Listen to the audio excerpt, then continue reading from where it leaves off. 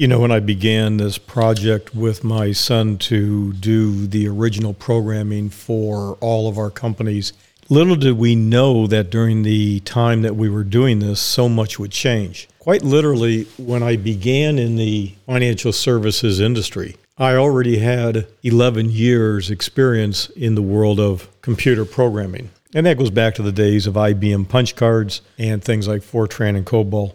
When it comes to broadcasting, I actually did my first broadcast 52 years ago, which means I was 10. And what I did is I saved my money. Remember, if you know my background, I was that kid that always had a business mowing grass, shoveling snow, rototillering, bought my own equipment, hired the guys in the neighborhood. I had a real gig going. When they came out with those books called the Babysitters Club, I think it was. Hell, I understood that because I organized that in my neighborhood, and I was a dude. Don't worry, girls. I'm all guy, but there's a lot of ways to make money. You just got to find your skill set.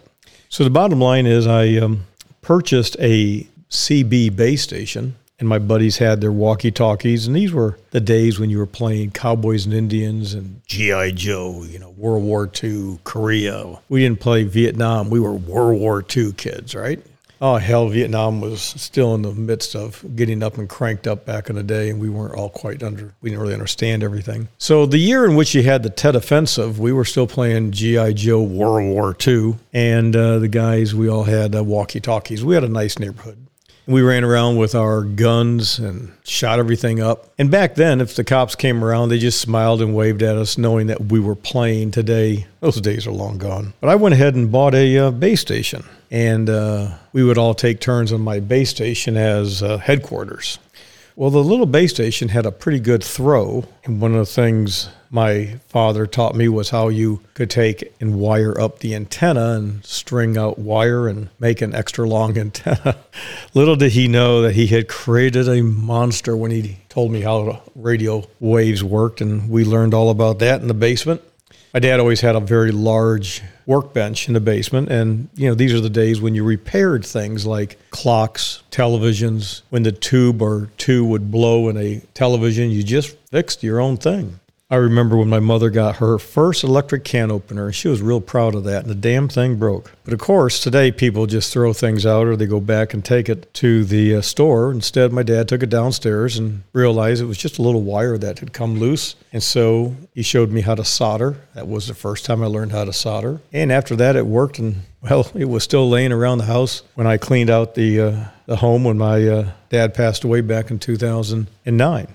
But I had my CB base station. So what did I do? Well, I learned how to splice tape. My dad had a reel-to-reel tape recorder. I'm not talking about cassette. I'm not talking about 8-track or VHS or whatever. I'm talking about the old-fashioned reel-to-reel. And I learned how to splice tape. And so what I would do is I would listen to the radio station, and I would get songs, and I would record it with the best microphone we had at the time. And then the guys in the neighborhood and the gals would bring records by, and we would hijack songs. And so I did my own radio station. It went along pretty good until one day a neighbor came over to the house and said, I said to my dad's name is Henry, but he went by Grant. He said, Grant, your son's a real good disc jockey, but he's playing while we're trying to watch the Ed Sullivan Show, and it's coming across on the CBS channel. Do you think he could change the channel?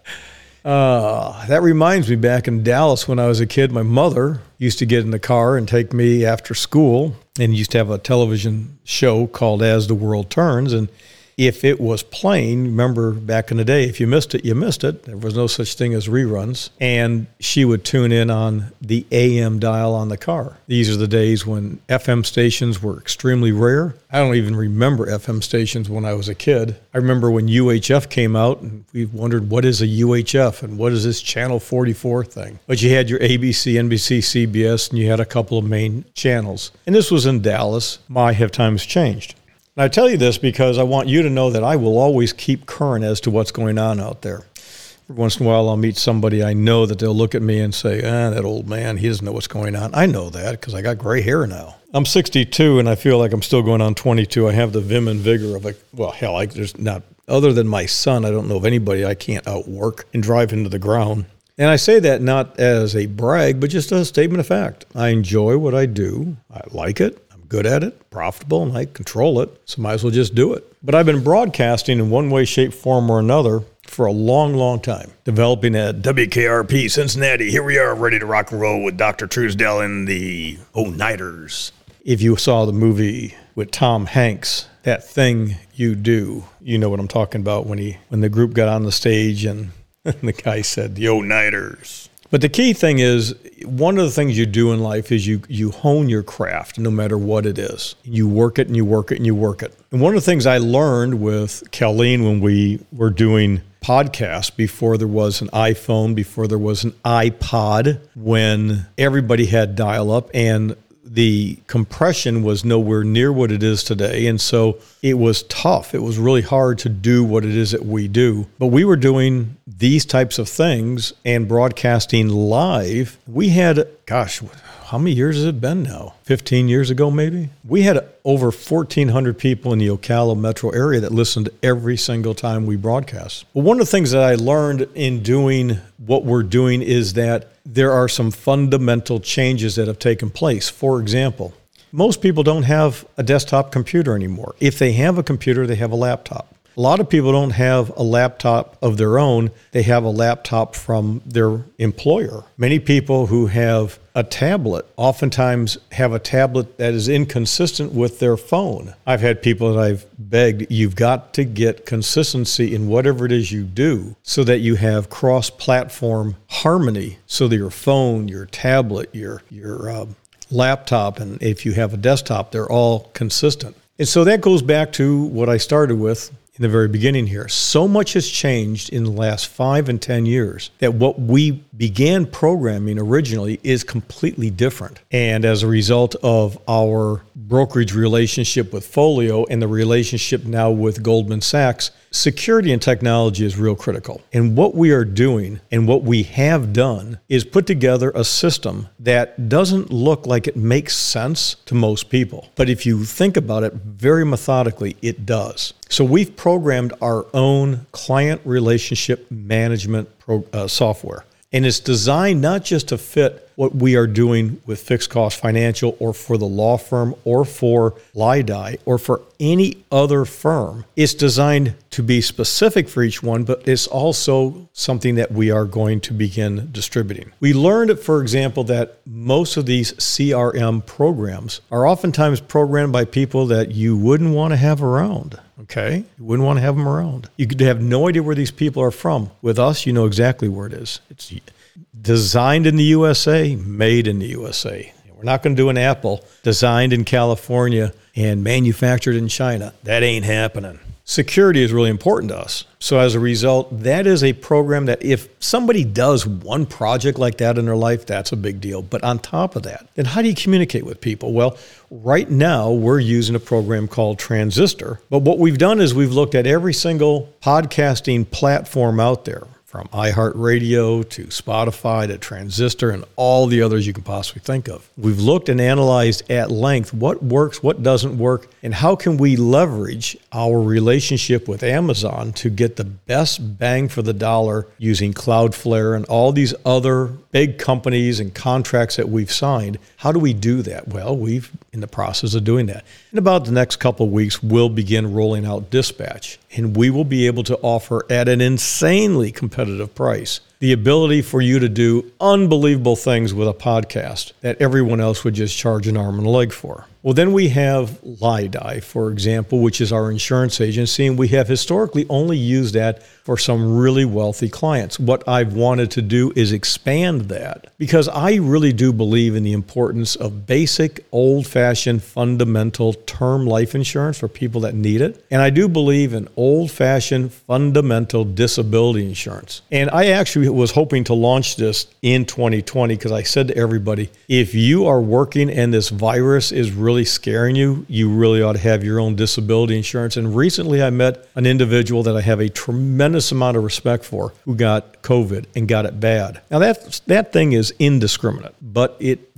sometimes can just knock you down. In this case, this person was knocked down. And of course, if you don't have your own disability insurance policy, if you are self-employed, well, then you have to rely on your assets. And years of accumulating wealth can go out the door real fast. So that's something that I'm passionate about. But to do that efficiently and effectively, I can't drive to see somebody at their house. There's not enough time in the day to have people traipsing in and out of my office. And the pandemic is one of the greatest things for our business because in the past, I would say to people, well, let's do a video conference. And people would say, oh, no, I don't do that. What do you mean you don't do that? Oh, no, I don't do that. But Bob, you and I chatted by way of FaceTime the other day. Well, yeah, that was just personal. I don't do that for business. And I found that even people that I was interviewing for jobs as programmers who worked in Silicon Valley were apprehensive about getting online and having video conferencing. The pandemic changed that. It accelerated what we're doing. And so what I'm telling you is this. Over the last 6 to 7 years, we've seen a wholesale change from desktop to laptop, from laptop, not just to tablet, but to phone. The whole damn world's on their phone. By the way, the smaller the screen, the smaller the thinking. There's a lot of people out there who are trying to do their entire digital world on a phone. You are really limiting your ability to think. I believe that you have to have a lot of desk space. When I think, I get outside, I walk. I love going to Maui. I haven't been there in a long time. Probably won't be going back anytime soon. They've lost their minds with this COVID thing. But I do get up in the morning. I enjoy the sunrise. I enjoy looking at the stars. And I get some of the best creative thoughts when it's quiet with a cup of coffee. I can see the stars. I can see the sun rise because it opens up your mind. And when you have a computer, a little tiny screen, you're limiting your ability to think. I'm sure people will argue and say, oh, you know what you're talking about. Well, I do. But that's, God bless you. On my desk, I have 5 computer screens. Sometimes I have extras. It can be as many as 7. But it's because I really work. I'll have all these things open and working and doing and creating. So what we've done is created and figured out what works. Long view forecasting is not cheap. As a standalone, the pricing on that is pretty damn substantial. But that's included with those individuals who have our one or partner account with Fixed Cost Financial. All of our accounts, the starter, the pro, the one, and the partner account, all have access to Learning Hive. And in Learning Hive, what we've learned is that people like things super short and simple, and people like videos. We've created a style that I like, and basically it's my way of sharing information 30 seconds to 5 minutes at most in bite-sized bites, and you will have the opportunity to buy that service independently. But if you're a client of Fixed Cost Financial, it's included. We're going to do the same thing, I believe, with LiDi. If you're a client of either one of those two firms, it's automatically included.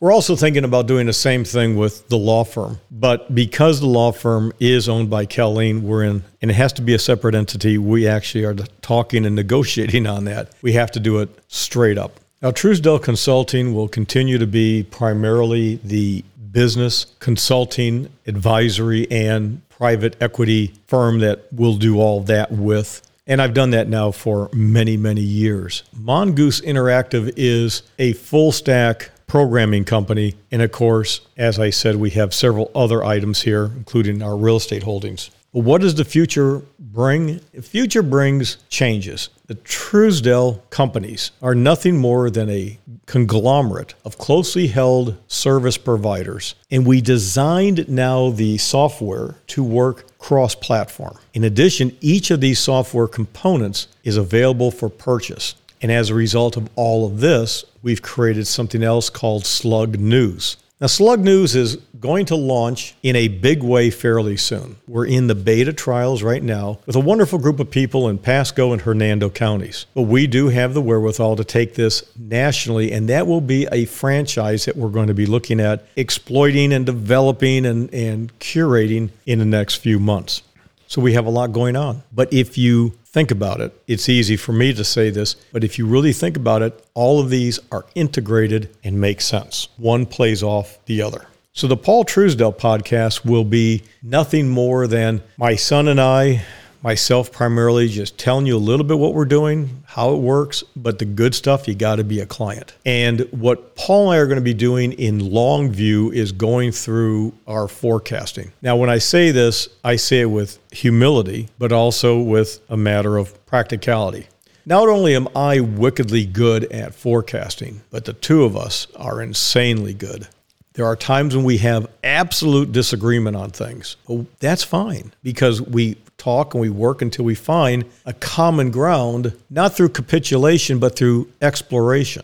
And we give a statistical number. I'll give you an example. I will tell you that we are forecasting there is a 70% chance that the United States will collapse in the next 30 years. It will balkanize, and we can see more than 3 to 4 different nations where states combine and it gets really ugly. We don't believe there'll be a war between states, but we do believe that there will be the collapse of the United States. Within 50 years, we're projecting anywhere from 82 to 87%. We're not firm on that. And frankly, within the next, maybe 15 to 20 years, it's probably still around 37, 38%. Again, these numbers are fluid. But if you look at what's going on in all ways, shapes, or form, people are getting tired. Many people no longer have any identification with the United States of America. They identify with their community. They identify with a political party, their race, their national origin. It is falling apart. And good, solid, hardworking Americans are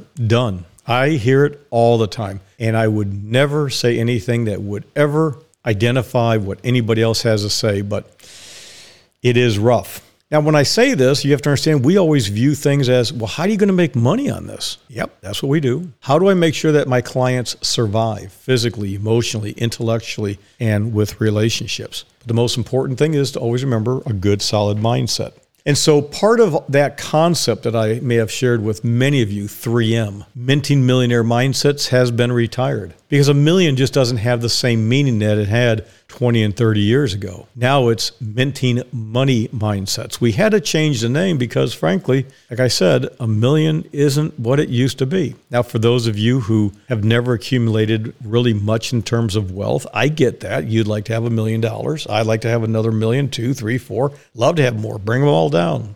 But you have to realize the number of millionaires that are in the United States today, worldwide, and, well, anywhere, is pretty substantial. And just because you haven't made it yet doesn't mean you won't. There's just some things that everybody has to do. Yes, some people, if it wasn't for bad luck, would have none whatsoever. But the reality in life, we're going to incorporate that 3M process into Learning Hive and into our private client podcast when we finally launch Fixed Cost Financial. So we get a lot going on. Quite literally, we're working a solid 18 hours a day. The only thing we do is just sleep. And we get up and we work. I'll tell you right now that oftentimes if you try to get a hold of me in the afternoon between 2 to 4, I'm taking a nap.